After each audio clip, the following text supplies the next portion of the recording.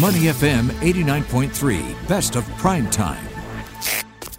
Now it's time for In the Spotlight. Despite the pandemic, one sector that continues to see a lot of buzz is the fintech space. According to a recent report by KPMG, a record number of fintech deals drives total investment to $210 billion in 2021.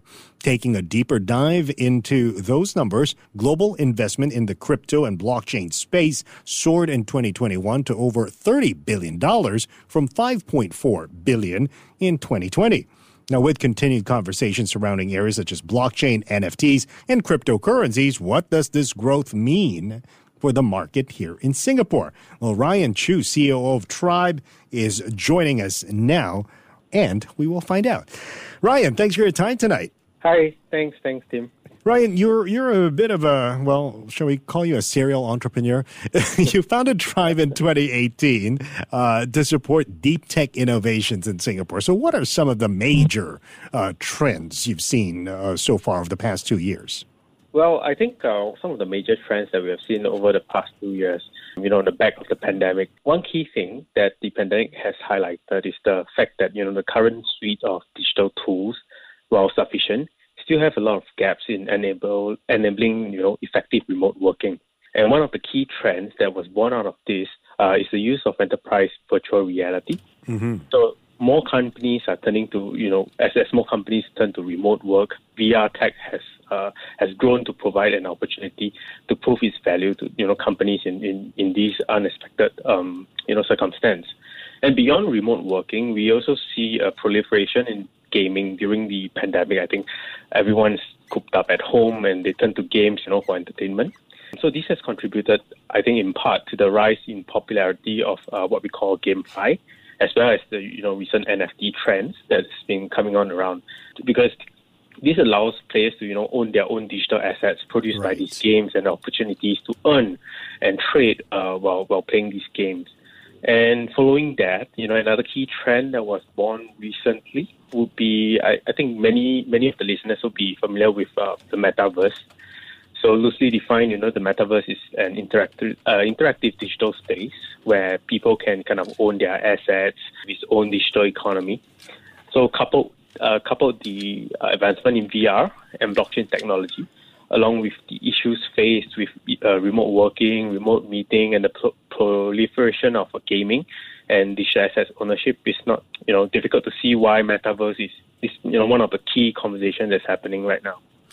Okay, Ryan, so Tribe is actively working with some of the world's leading government and corporate organizations, including Enterprise Singapore, IMDA, the MAS here, even the Dubai government, IBM, Intel, and so on. That's just a long list I'm not going to read out anymore. But what are some of the major trends, Ryan, that you're seeing in the market? I think the first one, I would imagine it's major because it's on the agenda of almost every conversation that we have been part of, is, I won't call it a trend, but more of a critical problem that's looking to be solved, right? Is the talent shortage. Yes. In the world, right? So a lot of talent, as we move towards a more digitalized world, the tech talent shortage is massive. And almost every government, every corporate around the world, looking at how they can best tackle this issue. And of this, right, I think sustainability is also on top of mind when it comes to major trends that we are seeing that conversations are circled around. Sustainability in terms of like energy and ensuring that they the cost of pollution and the benefits of environmental sustainability. So these are key conversations that are happening around these companies. I think one of the last one I can think of is Web3. So Web3, I think there are many different definitions of it. One of the key definitions is, to build towards an equitable internet. What else are you working on right now, Ryan? What else am I working on? It's a very vague question, right?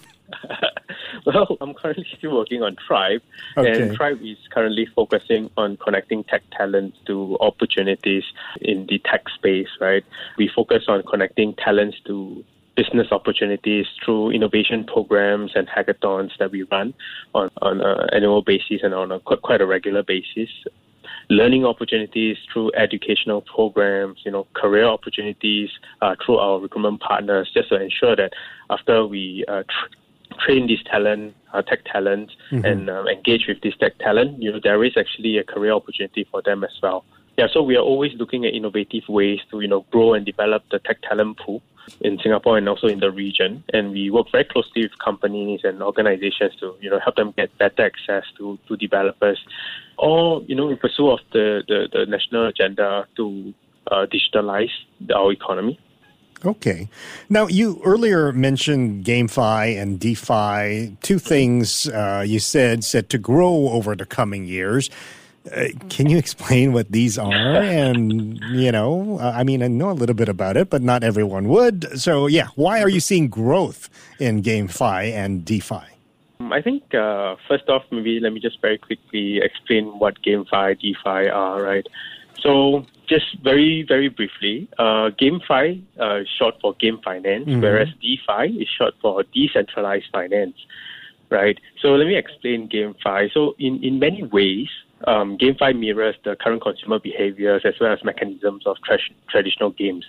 So in many games, players can earn in-game credits by performing certain missions or tasks, and then you use these in-game credits to purchase weapons and avatar. And some games even there are people trading these in-game avatars outside. You can find them sometimes even on Carousel even. Right, but what GameFi adds to this layer on top of traditional games is that you actually own these digital assets that you have earned through the game. Right, it allows you to earn NFTs. It allows you to earn these digital assets or quote unquote in-game credits, and they are all transacted through the smart contract. Okay. Right, so in an event that should the game server or the main company in charge of the game, should it decides to, or something happens to its server, right? Your assets doesn't disappear, right? It belongs to you, and you're still able to trade it. And someone else might be able to come up, develop a new game based on the assets that were created and you own, and you can interact with that new game with that. So it adds that additional ownership layer. And DeFi, similarly, takes on a lot of the traditional financial products that are typically offered by centralized entities, and put it on a smart contract. To put it, I'm grossly oversimplifying, right? Yeah, but to put it simply, and people can interact on the smart contract and do so much as lending, borrowing money and stuff like that. Okay. Based on smart contracts. So a lot of the root of DeFi can be found in the evolution of a lot of GameFi can be found in the evolution of DeFi. So DeFi, when it first started, GameFi adopted a lot of these concepts, so much so that you can now borrow assets in game in order to complete certain missions. Can you imagine a self-sustaining economy within a game that is run by no one but a smart contract? So essentially, that's what it is. One last thing before I let you go, Ryan. Sure. You mentioned about talent shortage. What kind of skill sets are we looking for here? I think specifically to where I see or my role allows me to see, right?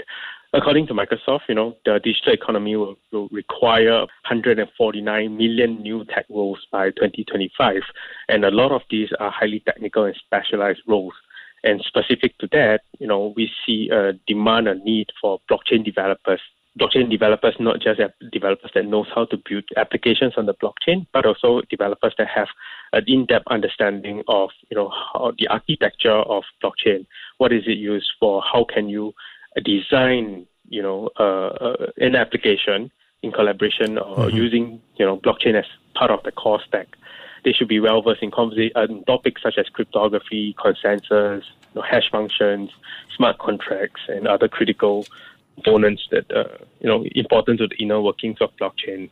Great, very interesting. Thank you very much for speaking to us this evening, Ryan. Ryan Chu is the COO of Tribe. You're listening to Prime Time on Money FM 89.3. To listen to more great interviews, download our podcasts at moneyfm893.sg or download our audio app. That's AWEDIO. Available on Google Play or the App Store.